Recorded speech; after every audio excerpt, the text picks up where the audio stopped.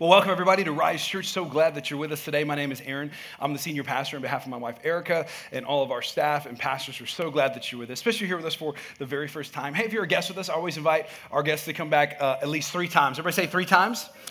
Here's why. Honestly, I believe that for you to get a good experience and really get the full package of what Rise is, you got to come multiple times, and hopefully we can be your spiritual family. We are starting a brand new series today called I Just Can't. And really one of the reasons that we're doing that is because I've noticed, as a pastor, just looking out and talking to people and counseling, man, we're all really going through something. The uniqueness of the last several years has really weighed on a lot of us. I mean, life was hard before. I think COVID shut the world down, and then we had maybe the most wild thing that have ever happened in my lifetime. I know many of your lifetimes where we had such a unique season of life, and it really caused a lot of us mentally to struggle. A lot of us, more of us are dealing with depression. Statistics show we're all dealing with some level of anxiety. We're all stressed out in some ways. And so here's what I know. God doesn't want you to live like that. God has not designed you and I to live in a way that really feels stressed out and anxiety-ridden, where you feel overwhelmed. And so because of that, me as a pastor, we sit down as a church, we're like, what do we got to say about that? God has something to say about what it's like to be a fully devoted follower of Christ. How do you deal with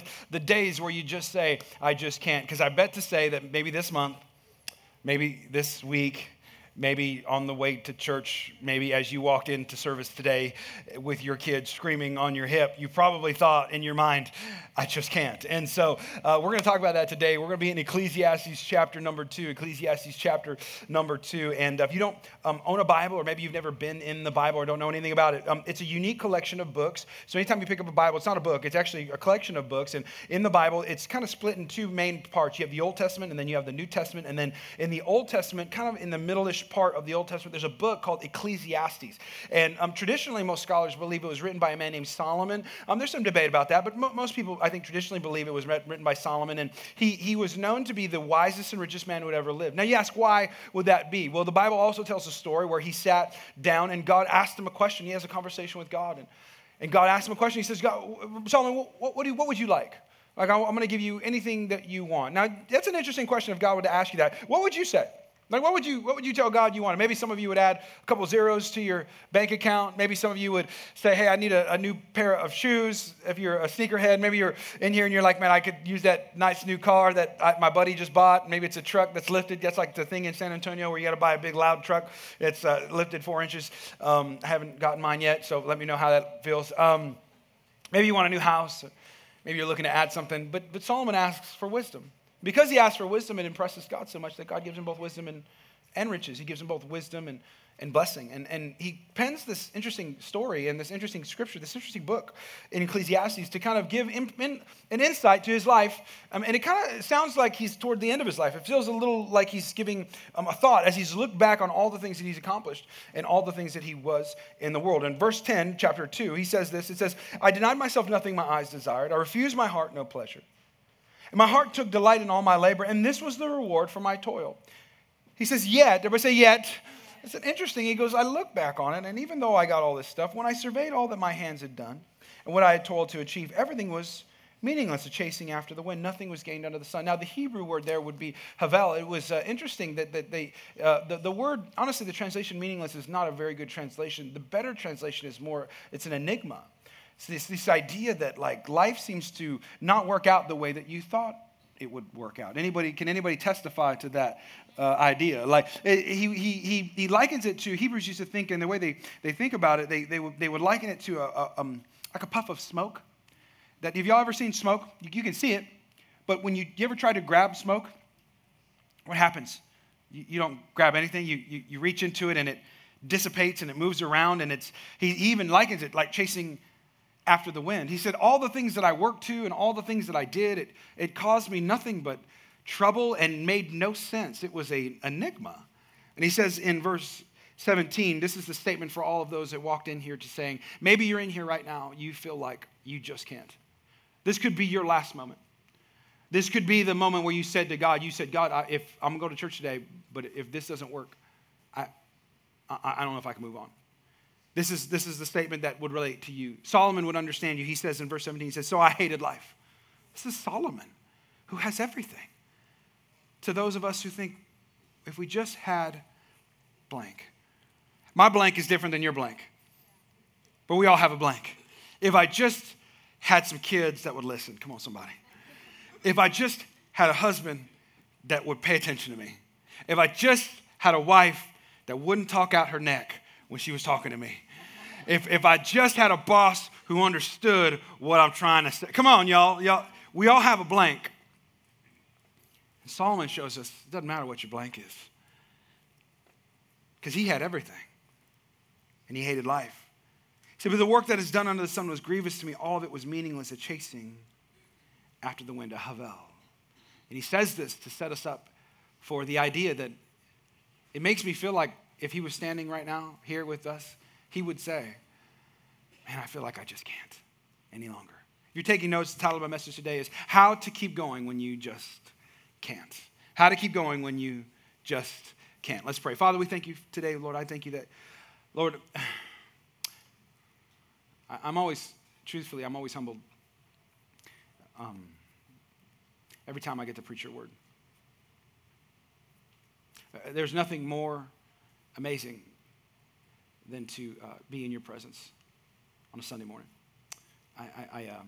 I pray, God, that your wisdom would come through, that I would get out of the way, that your name would be glorified, that there would be a special moment for all of us, God. I'm believing there's people in here that are at the end of their rope. There's people in here who are overwhelmed, anxiety-ridden, depressed.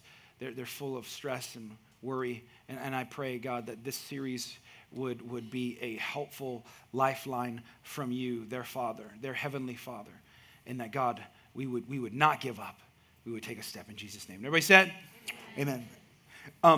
Have any of you ever built something up in your mind and it didn't work out? I live my life like that. I'm an Enneagram 7, so if you know anything about the Enneagram or personality profiles, I'm a 7, which means this. One of my characteristics of a 7 profile is that my expectations are at the max of everything. So, for instance, if I'm going to a party, it's going to be the best party ever. If I'm going to go eat at a dinner and have like a restaurant moment, it's not going to be a normal dinner. It's going to be the best dinner ever. If I'm going to go on a trip, I'm going to travel, and I'm going to go to the beach, it's not going to be a normal beach. Come on, y'all. What kind of beach is it going to be? It's going to be the best beach ever. It is. It's just going to be. And what I found is that every time I go and do those things, it's never the best whatever. My expectations are never, if ever, rarely met.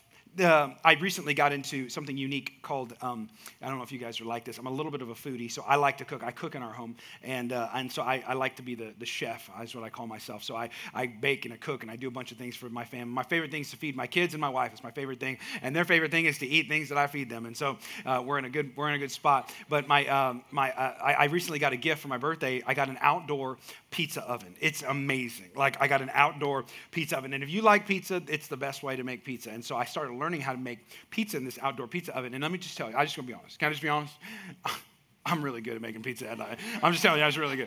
And so I make some really good pizza. It'll take me some time to figure it out, but I figured it out. And I'm telling you, I make some really good pizza. So I'm making pizza, and what I'll normally do is, sometimes I'll have some people over or whatever, we'll make some pizza. And so the rule is that, hey, well, we got the dough, we got the sauce, we got the cheese, but you bring over whatever toppings you want to make. It's your world, it's your pizza. I said, but I only have one rule. My one rule is you cannot bring onions. Sorry, we don't believe in onions. I don't think onions are of God. I think onions are abomination. Onions are the terrible thing of the world. Do not bring onions in my house. That's the quickest way for you to be uninvited. So they come over and we'll make their pizzas. Well, one time we invite these people over. I gave them the rules and let them know what's going to happen. And so they come over, and sure enough, they decided in their minds that they wanted to bring over, you guessed it, an onion. So they walk in with it, and I said, I don't feel like I was unclear with the rules about you coming over to my house, And they're like, well, Pastor, I said, I'm not a pastor right now. I'm Aaron. Like, you broke the rules, And so, and my wife's like, be nice, it's okay. And I'm like, okay. So I fine, okay. So I'm making pizzas all night. I mean, I'm telling you what, I'm in there. It's amazing. And at the end, and they say, well, can you make our pizza now? And I said, fine. I was being kind. And so I made the pizza with the onions. Because once you make onion pizza, everything else is just ruined. So I just made sure everything else was done first. And put the onions in there. I made the pizza, and everything was fine. And they ate it. And it honestly wasn't that big of a deal. I didn't eat it, and they were fine. And it ruined the smell in the house. But that's okay. Everything goes. I'm not bitter about it. Take it easy. So they leave, and then the next day, I'm a little, I like certain things that are leftovers that are really good. So like, spaghetti seems like better the next night, I think a little bit, because it feels like the sauces have gotten all together, but I really believe pizza is better than the next day. And so I had some pizza. We make a ton of it, so we always have leftover because I have like a ton of kids, and so it's easy for them to make, throw it in the oven or whatever. So I woke up that morning and the next day, and I'm like going to work, and I'm thinking I craved the pizza that I had made. I'm like, oh man, I'm going to make some pizza when I get home, some leftover pizza. So all day I'm thinking about this pizza that I was going to have towards the end. And have you ever done that? Have you ever thought about some type of food where you're in some of you right now, you're like, what we're going to do after this church? We're going to get some pizza. And so you're just already tasting it in your mouth. And I'm thinking about it, and I'm thinking about all day long. So I get home, I take out my pizza, and I'm super excited. I take out this pizza, and I wasn't paying attention to what I was grabbing. I take out some pizza, I throw it in my toaster oven. It's toasting. It's starting to make some smells. It's starting to fill the house. I'm like, this is going to be so good. And so I finally sit down. All the kids are eating. I'm ready to go. I sit down. I'm looking at my pizza. It's hot and tasty. I pick it up. I take it, put it in my mouth, and I take a big bite, and I bit into something that is unmistakable when you bite into an onion. It's the crunch. Y'all know what I'm talking about? It's the white crunch and the juice shoots into your mouth. It's just the worst taste in the world. I bit into it and I almost threw up in my mouth at the table. I was like, oh, like that. And because I'm a Christian and I love Jesus and I'm a pastor, I got so upset. I literally screamed. I spit it out in my plate. I grabbed the pizza. I threw it towards the sink. I threw a fit, y'all. I threw an absolute fit. I lost it because I remember thinking when I bit into that piece of pizza, this is what Solomon must have felt like when he said, I hated life. Because at that moment, I hated life. It was the word. Now, am I being dramatic? You're not supposed to answer.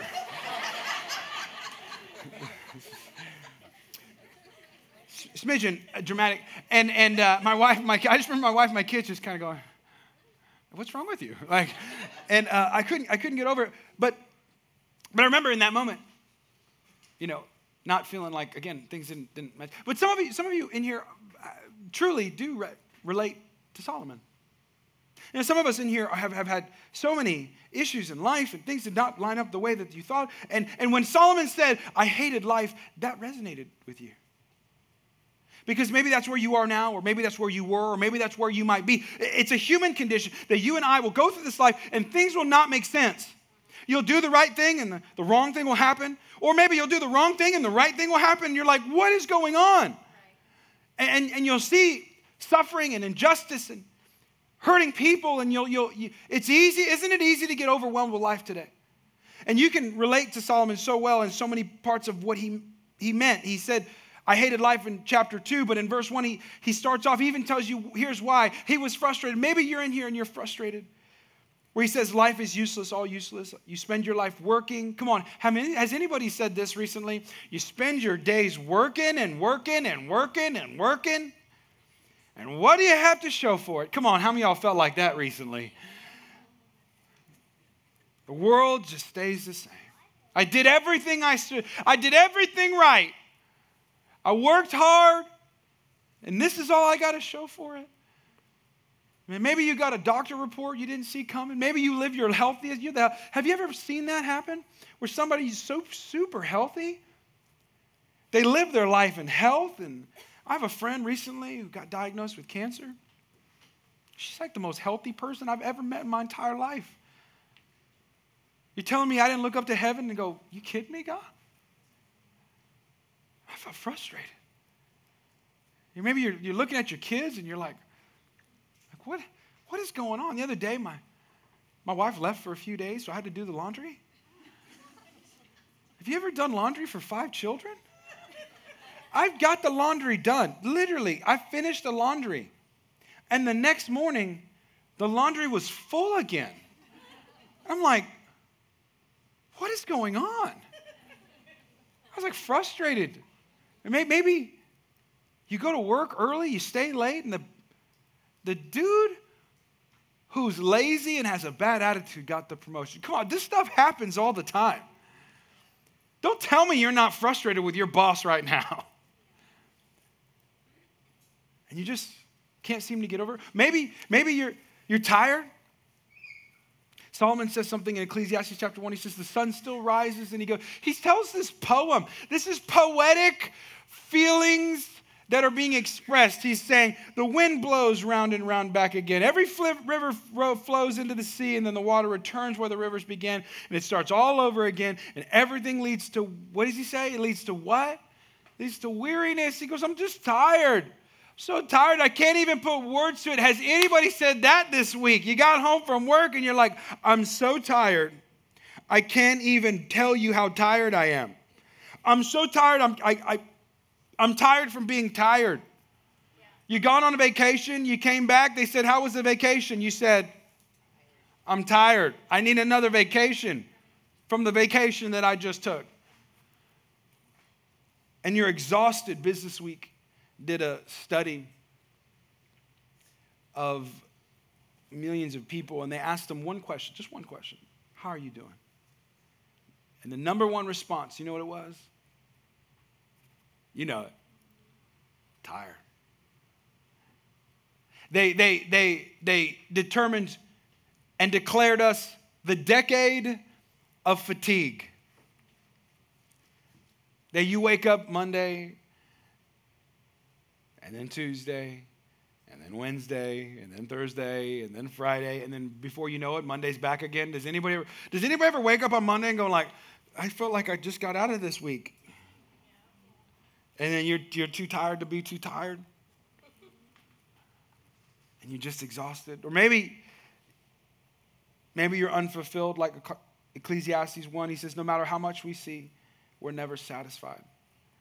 No matter how much we hear, we're not content. History merely repeats itself. Maybe that's you today.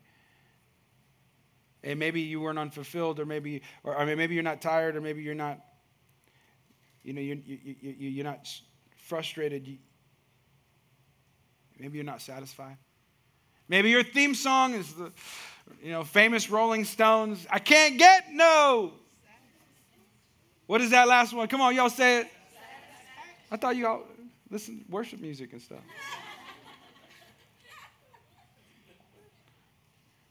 And you struggle with what you have. You struggle with what you have. You struggle with what you have because you're looking at what you could have. Isn't it true that it's funny, you probably make more money now than you have in your entire life. And yet, you don't feel like it. If we would rewind back to your 20-year-old self, 18-year-old self, 15-year-old self, and you told your 18-year-old self how much money you make right now, you would probably go, I must be so happy and content. I lack nothing. You must be living the good life, Aaron. But we don't feel that way because we're never satisfied, Solomon says. So what do? If that's you in here, and maybe one of those three things struck a chord with you, how do you get out of feeling like you just can't? Feeling overwhelmed, feeling stressed out, feeling anxiety-ridden, feeling like, man, if I don't do something, I'm not going to make it. Paul gives us a first step today in 2 Corinthians. So we're in the Old Testament. Let's go to the New Testament. The New Testament, Paul's writing to the church at Corinth. He's writing to you and I, to me. He's writing a letter. He's writing to the church who should know better and followers of Jesus. He's saying, look, here's how we look at things. Here's how we look at life when you're stressed out. Now, Paul, he's got something to say.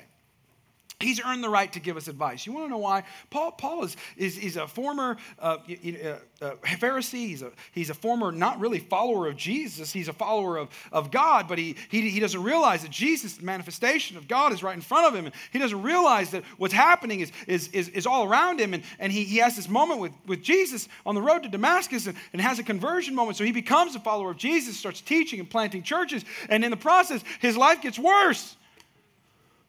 I mean, that doesn't sell any books. I've never read a book that says, follow Jesus, your life will get worse. But it tends to happen. I mean, you see, most of the followers of Jesus who really followed God, they died pretty terrible. And what's worse, they lived pretty harsh. I mean, I just give an example, Paul. The 39 lashes that Jesus got as a torture before he went to the cross to die for you and for me, Paul got that 5 times. I mean, it was designed to get you right to where you were about to die 5 times. Let alone the shipwrecks and the snake bites and the stonings and all that. I mean, Paul went through just nonstop problems. And you would think Paul has something to say about the God that he serves because he's like, this doesn't make sense to American Christianity because I don't understand what's happening. I thought when I give my life to Jesus, and I thought when I pray, and I thought when I do the right things, and I thought I put my Christian token into God, who is the divine vending machine, he's supposed to give me my blessing back. And Paul writes this sort of strategy on how to deal with life when you feel like you just can't. He says, therefore, we don't lose heart. I'm like, Paul, how are you going to start off like that? You ain't telling the truth. I mean, look what happened to you. In prison and persecuted for just believing Jesus. How do we not lose heart? He said, though, outwardly it feels pretty bad. We're wasting away. Outwardly, man, we're going through some stuff. We've got some issues. I got some problems. I like that Paul doesn't recognize, he doesn't like, hey, don't just pretend like you don't have anything going on. No. The truth is you have some real problems. Isn't that true? You got some real issues. You got a lot of stuff you're dealing with. A lot of stuff you're processing.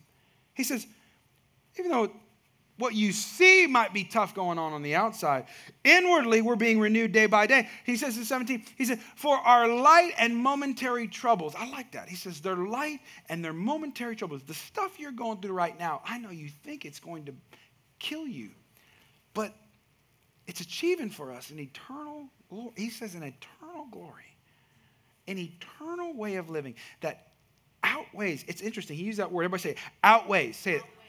Yeah, he says, outweighs them all.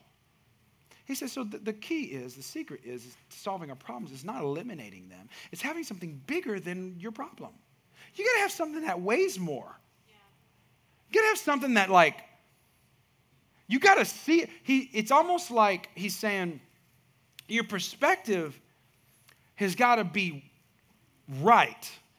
Like you got to see God bigger than the problem that you're looking at. Now, I know you've heard that before, but that's hard to do when you're looking at your problem square in the face and you can't see God, right? He said perspective is powerful, though, because if you don't see it right, what's the point of praying to a God if he ain't big enough to handle your problem? Can we be real? So he says, don't waste time following a God who's not big enough to fix your problem, because you're just wasting your time. You got to see God right. Perspective is powerful. I'll read you a letter on perspective. It's kind of a funny thing. He says, Dear Dad, this is a letter from a son, teenage son to his father. It's with great regret and sorrow that I'm writing you today. I had to elope with my new girlfriend because I wanted to avoid a scene with you and Mom. I've been finding real passion with my new girlfriend, Stacy, and she's just so nice. However, I knew you would not approve of her because of her piercings, tattoos, and tight motorcycle clothing. Although she is much older than me, we're going to be just fine. But it's not only the passion, Dad, she's pregnant. Stacy said that we will be very happy. She owns a trailer in the woods and has a stack of firewood for the whole winter. We share a dream of having many more children. Honestly, Stacy's opened my eyes to the fact that marijuana really doesn't hurt anybody. We'll be growing it for ourselves and trading with other people in the commune we plan to live in. Don't worry, Dad, I'm 15, and I know how to take care of myself. Someday, I'm sure I'll be back to visit so you can get to know your many, many grandchildren. I love you and Mom, Joshua. P.S. Dad, none of this above is true. I'm over at Jason's house right now, and I just wanted to remind you that there are worse things in life than the report card that's on the kitchen table. Call when it's safe to come home. I mean, how many of y'all know perspective is powerful? I mean, having the proper perspective on life, I mean, that was pretty risky, but I felt like it worked. But I think at the end of the day, we're all learning perspective is powerful. I was watching a TED Talk. If you don't know what a TED Talk is, it's like a short little 15, 20-minute teaching, that people, experts will teach on things. There was a Stanford professor, and she got up, and she's an expert in anxiety and depression. And she said the thesis of her talk was that she wanted to provide the most effective way to deal with anxiety and depression and stress and worry. And she said this statement. This has over 9 million views, one of the most watched TED Talk of its kind. And her significant statement was this. She said, the most significant way to reduce stress and being overwhelmed is how we look at it. It's our perspective. So Paul echoes this in New Testament in 2 Corinthians. He says, here's what we do. Here's how we deal with our stress. Here's how we deal with when we feel like we can't. So we fix our eyes. What are we doing? How do you fix your eyes? What does that mean? Perspective. He says, not on what is seen, but on what is unseen. For what is seen is temporary, and what is unseen is eternal. Seen is temporary, unseen is eternal. And if you're going to make it, and if you're not going to give up, because if you're in here and you feel like you just can't, and if you're going to feel like you just can, you're going to have to focus on the eternal. So I'm going to give you 3 as we end today, as we close. I'm going to give you 3 quick ways to keep your focus, to keep your perspective on the eternal, and figuring out, these are really 3 eternal focuses to keep going when you can't. Number 1 is this: you need to pray. Now, I know to you, you're like, well, of course you should say that. You're a pastor. This is a church. Why shouldn't you not say prayer? I've tried that, been there, done that. It don't work. And it could be that you see prayer through American eyes and not the original intent of what prayer was designed to be. We look at prayer in our 21st century, Western eyes as a kind of an exchange of goods. I'm going to tell you my problems.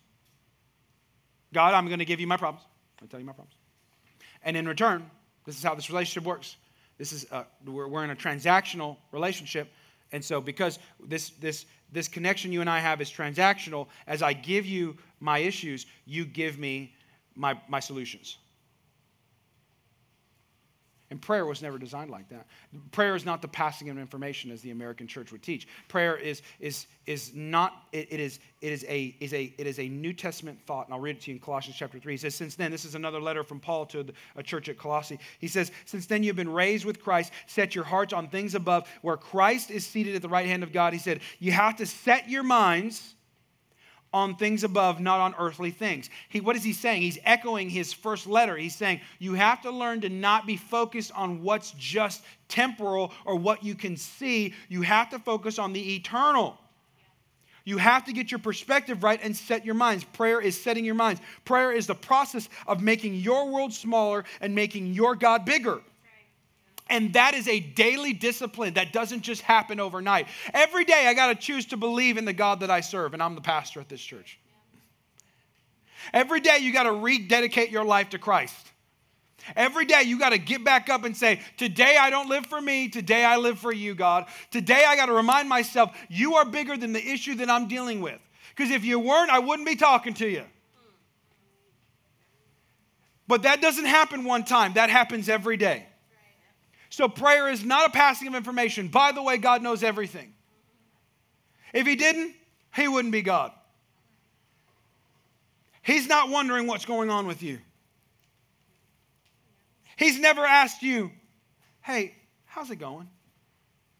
You ever thought about that? If you sat in front of God, he wouldn't be going, I was just thinking about you. How's it going? How you doing? He already knows. So if you look at prayer like a passing of information, it would literally be wasting your time and God's. Your moment of prayer is your ability to go, God, I have to remind me of who you are. You're not confused on who you are. Sometimes because I'm a human, I forget how good you really are. Sometimes I'm a human, I forget what you did before. Sometimes because I'm a human, I forget how big you really are. Sometimes because I'm a human, I forget that my problems pale in comparison to you. I got to remind myself that you're a good God. I got to remind myself that you love me. I got to remind myself that you're for me. I got to remind myself that you're bigger. I got to remind myself, come on, am I talking to anybody in here? I got to remind myself that I'm not alone. I got to remind myself that God, you've always saw me and see me now. You see my tears and you reserve them in a vial. You know every hair on my head. You made me. You created me. You gave me a future. You gave me a past. You gave me a hope. You gave me a spirit. I'm not alone. I'm going to make it. And when I feel like I can't, I'm going to go to you to remind me that I can. Yeah, Pastor. That's right. Nailed it. And it doesn't always have bad news. Doesn't always change my problem. That's good. I mean, I wish I could write that book. I think I'd sell a lot of them. Pray, and all your problems will go away. It doesn't work like that. Prayer doesn't always solve your problem, but it always solves you. Yeah. If you let it. It always changes us. It doesn't always change what's going on. But I've noticed, the more I get connected to God in those moments, that thing that was bothering me don't seem so big anymore. I still got to deal with it. But I got a God who's going to be on my side to help me do that. David was like that in the Psalms, you know? Have you ever read the book of Psalms? It's written by King David, the David, like David and Goliath David. And he seems it's a really like schizophrenic book. It's odd. Because in the same verse, okay? The same verse, he starts off panicked, like real panicky. Like he's a panicky prayer. Like it makes me feel so good because I'm a panicky prayer. Like something goes wrong, I'm really good about going to God, but I don't go to God in the right way. I'm like, God, oh my gosh, this is it. This is how my story ends. You brought me all the way to here just to leave me and let me die here? Does anybody pray that with me? Like, is anybody else here real about their moments with God? If I look up to God in heaven, I'm like, I'm a pastor. Remember, I work for you. Like, I think that like should help me in some way, you know. Like, I'm like thinking, hey, since I'm a pastor, maybe you can help me just a little bit more. I mean, I don't need a lot more, but just like a little bit more. And God reminds me regularly, like, you ain't nobody. Like, I'm like, God. And I get panicky in my prayers. I'm like, this is what I got to do. This is it. You know, it's just like I got wrong order or, flat tire or something, And David starts out like that. Like, there is an army ready to kill me, and you don't care, God. And then at the end of the verse, the same verse, but God, like, you the man. And like, it ain't going to be no nothing. I hope they come. Let them come. Send twice. Send them twice. Send 2 armies. God's got this. And I'm like, David, which one are you, homie? Make a decision, right? And I think if David was sitting in front of me, I think he'd say, no, I'm both. And so are you. Because you're human. And the process of prayer is not me telling God what's wrong and what's happening. The process of prayer is me setting my mind right. I got to set my mind right. That I start off panicky, but then I end hopeful. I end with perspective. Number 2 is we need to serve. John 6:27 says, do not work for food that spoils, but for food that endures to eternal life. This is Jesus speaking. God wants us to be a part of something bigger than ourselves. The best thing that you can do for your life is learn how to serve others. It really is. We have volunteers at our church that serve people every weekend for you to come and sit and attend and be a part of. If you're volunteering here, just raise your hand. I just want, like you put deodorant on, you're proud to serve at this church. Come on, raise your hand. Look all around. Look, everybody raise your hand. Look, come on. Yeah. Okay, so you serve. Yeah, give it up. Yeah. And so you serve at this church not because I'm a great pastor or this is an impermeable church or we do so many great things right. Like, no, you serve at this church because you recognize, man, that is what I do. Because Christ came to serve, not to be served. It's like part of the plan. You signed up on the team, and this is how we do it here. And when you do that, it does 2 things. Serving does 2 things. Number 1, it helps others. When you serve and you take a chance to serve, you're getting out of you and into others. So yesterday, can I have a proud pastor moment? Will you let me have a proud pastor moment of our church? We all came yesterday and did what we call our annual serve day, where we get everybody in the church and we go and serve multiple projects all throughout the city. And I have a picture of our church, and it was really cool to see all of our teams come. Isn't that awesome? Like, isn't that amazing? We had 200 people show up and to serve at our church. And what we did was we didn't have church. There was no worship. There was no sermon. There was no kids ministry. You know what we did? We didn't have church. We went and we were the church. We be church. Because that's what we're called to do. So let me celebrate what we were able to do. Yesterday we had 8 service projects. We helped provide over 28,672 meals. We served over 200 first responders in our local community. We put together 300 veterans kits for people who were veterans and served in our armed forces and served in our world, protected us.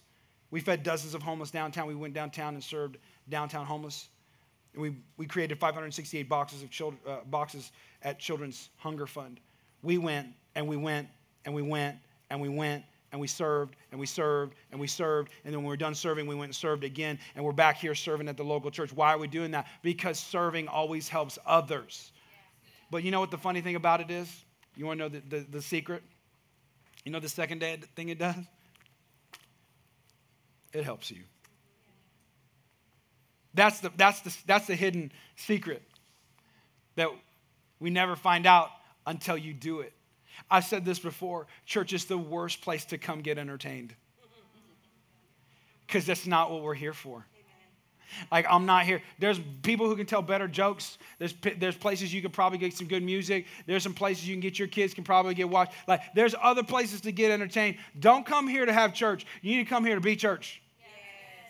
Yes. And when you serve, it doesn't just help others, it helps you. Do you know statistics say that if you serve, people who serve in the church, the local church, need less counseling, they need less financial help, and they need they have less problems in their life. Did you know that?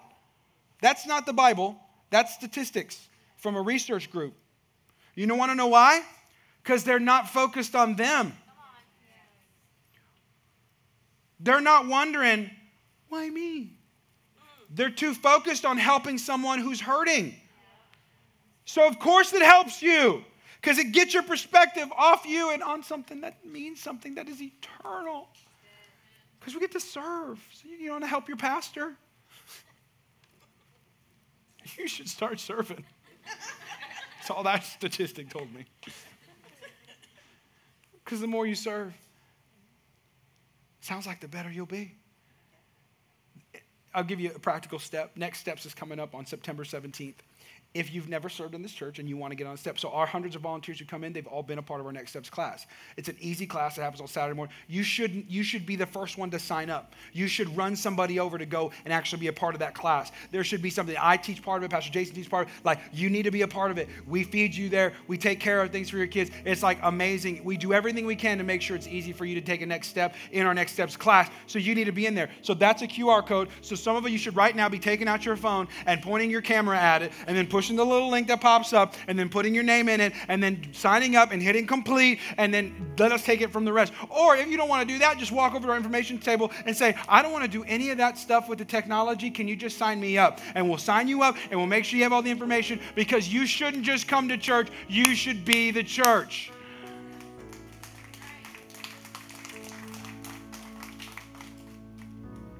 Number 3 is this, and I'm done. Third focus we need to have, third perspective, you need to be a giver. They share freely. Psalms chapter 112. They share freely and they give generously to those in need.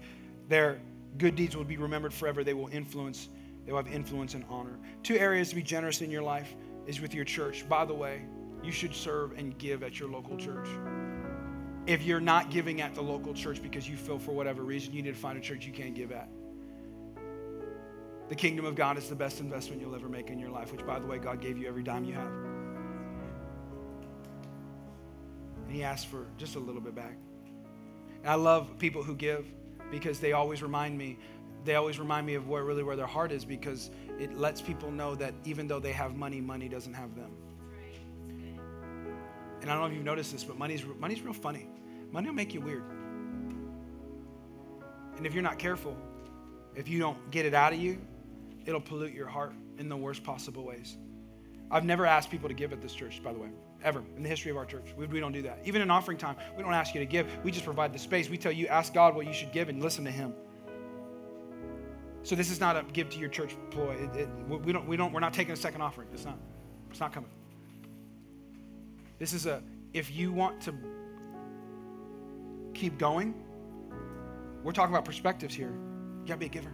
Second way you can do that is in your world. On your seat, there is a little blue card. It's called a Random Act of Kindness card. And I want you all to take it up, pick it up. If you got it, pick it up. Will you do me a favor? This has nothing to do with the church. Will you do me a favor? Today, I want you this week to find a place and an opportunity to bless someone. Could be a meal, and you put this card down and just say, you know what? God loves you, and so do we. I want to bless you in the name of Jesus and let you be blessed. Maybe you're in a Starbucks line. You can bless that person and say, hey, give them this card when they get their free coffee. Maybe you're out and you see somebody, a single mom at a grocery store. You want to be the real hands and feet of Jesus? You bless a mom who's struggling to pay for something. You bless someone. You go be somebody. You go be the church. You go be Jesus to somebody this week. Go be a giver. Watch your life change when you give. And we want to give you that opportunity to maybe make a difference. Worldly people use their temporary things for other temporary things. Godly people, they use their temporary things for eternal things. This is a way to be eternal. And watch what God does in your life. My prayer for you today, if you feel like you just can't keep going, I pray by the power of the Holy Spirit that you keep going. You come back next week. We'll continue the series. Let's pray. Father, we love you, God. I thank you that today, Lord, you've spoken something to us. You've given us a hope and a future and a peace. Lord, there's hope in Jesus, and I pray that, God, we would continue to keep going, that we would pray, we would serve, we would give. God, give us those eternal focuses in you.